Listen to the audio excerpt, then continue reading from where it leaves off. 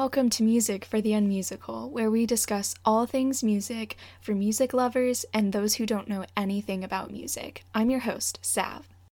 This week, I thought it would be a good idea to talk about how to find and enjoy your favorite classical music. Because if you are unmusical, you may want some pointers in the right direction. My first tip on finding your favorite classical music to listen to is to find a favorite type, or at least eliminate the types you don't like. So maybe try listening to some arias from an opera or two. An aria is the part of the opera where the singer sings about what the character is feeling at that moment, so they tend to have a lot of emotion in them. Something to point out about operas is that almost all of them, especially the ones from before the 20th century, are that they aren't in English, which personally doesn't bother me. I feel like if you are patient and receptive enough to the music, that you can still understand the emotion and beauty of the music without actually understanding the words. Or you can always Google a translation. Other types of music to give a listen to that you may like are concertos. You might find that you like a particular instrument's sound, and a concerto is a solo instrument with an orchestra or a piano reduction of an orchestra part. Symphonies are also a pretty major type of classical music that I find interesting, so you might find interesting. And experimenting with different eras or composers too is very important when you are trying to find a favorite kind of classical music, because different eras of classical music have different aesthetics. So just because you hate Mozart doesn't mean you would hate all classical music. You just may hate his style or his era's aesthetic. Another type of music that I consider classical music and enjoy is film scores. So when composers write music for films, they have to be very emotional so that the person watching the movie can feel what the character is feeling, or sometimes the music is trying to push the storyline forward or in a certain direction. So they tend to have a lot of feeling in them. And sometimes I just listen to film scores without ever even having watched the movie. And you don't have to watch the movie to enjoy the music.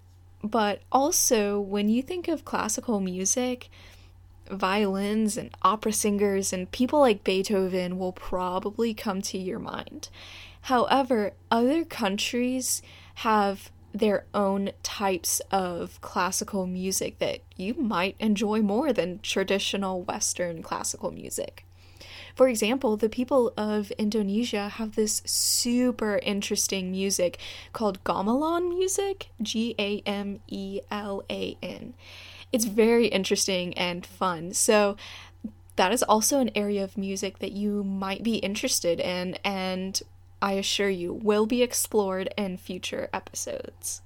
Also, Japan has its own style of opera called kabuki that is super cool. And if you watch a video of it, the costumes and makeup that are done are just like absolutely amazing.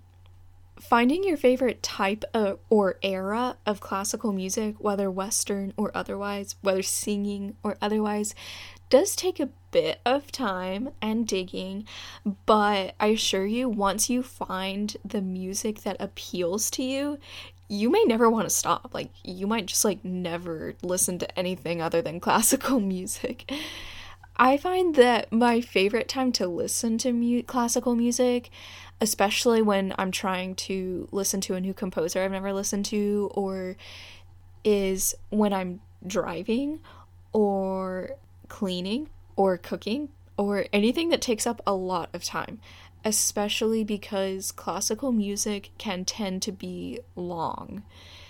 Another thing to note is I think Spotify has some awesome classical music playlists that are a great place to start when exploring this type of music, because they have playlists based on moods eras, composers, and types.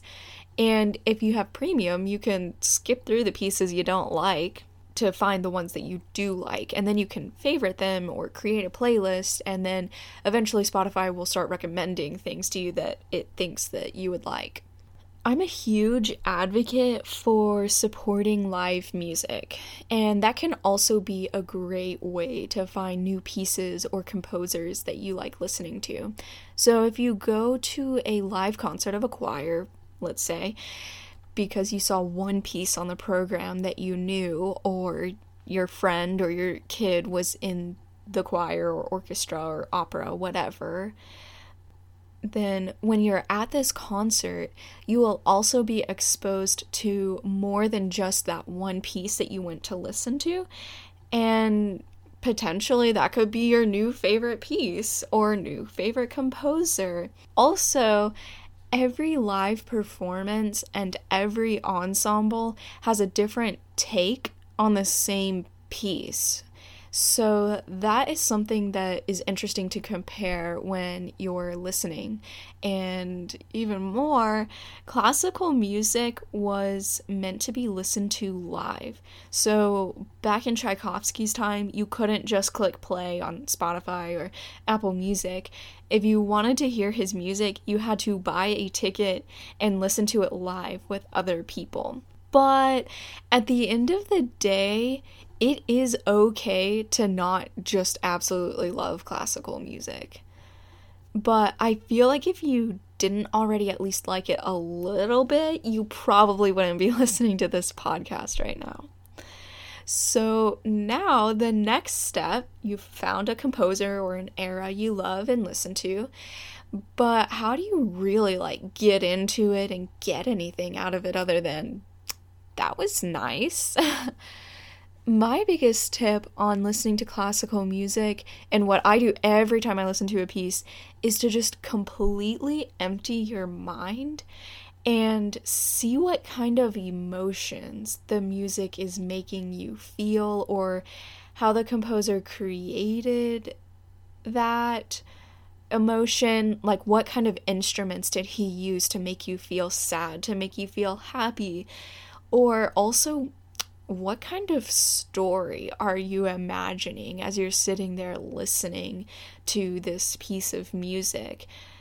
And sometimes the composers have taken a story and made music out of it, or they've created their own story and then tried to write it as a piece of music. So that can be interesting, like reading, oh, this symphony is supposed to be about blah, blah, blah. Let me see if I can pick out what that really is. So for example, one of my favorite symphonies is Scheherazade by Rimsky-Korsakov, which is based on 1001 Nights.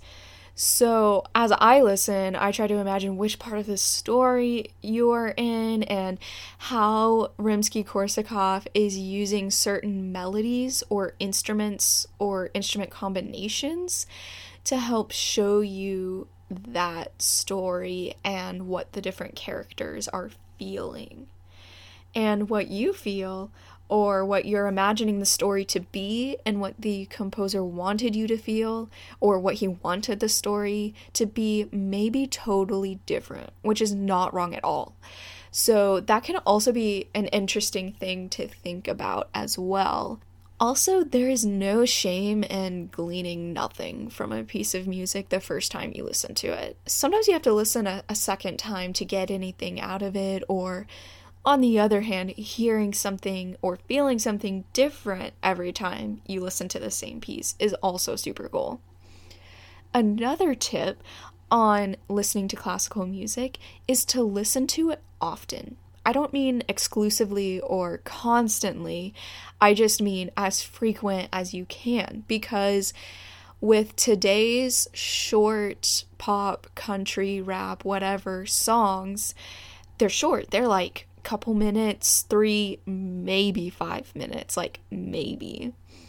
And because of that, and also the repetition in all of this pop music, it can make your musical attention span be pretty short.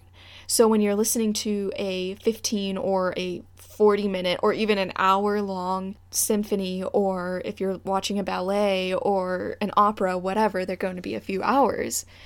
Well, that can leave you feeling bored, which I'm not trying to dog on pop music or the pop music industry at all. I just mean that sometimes you have to practice listening to longer music in order to become more accustomed and more interested in it.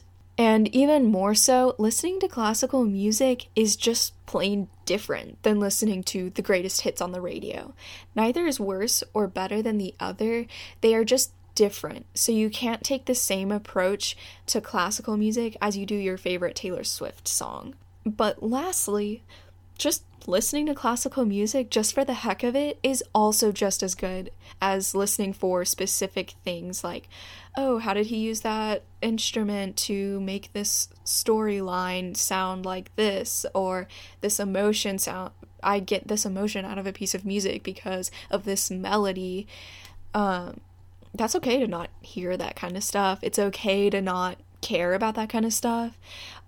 But classical music is fun, and you just have to find your favorite kind in order to become interested in it. You can't just listen to one composer and think that and not like that one composer, and then think that all classical music is like that one composer that you didn't like, because that's not true. Every composer is different, every era is different, and you just have to find what works for you. A lot of people have been saying and putting this idea out there that classical music is dead, and people ask me a lot, why would you major in a dead art form? But what I typically reply is, it's only dead if you want it or allow it to be dead. Classical music is just misunderstood and has a reputation for being boring and for old people, which isn't true. Anybody can listen to classical music. Anybody can like classical music. You just have to find your favorite kind. So continue listening to it, talking about it, and attending live concerts and majoring in it. Thanks for listening. This is Music for the Unmusical.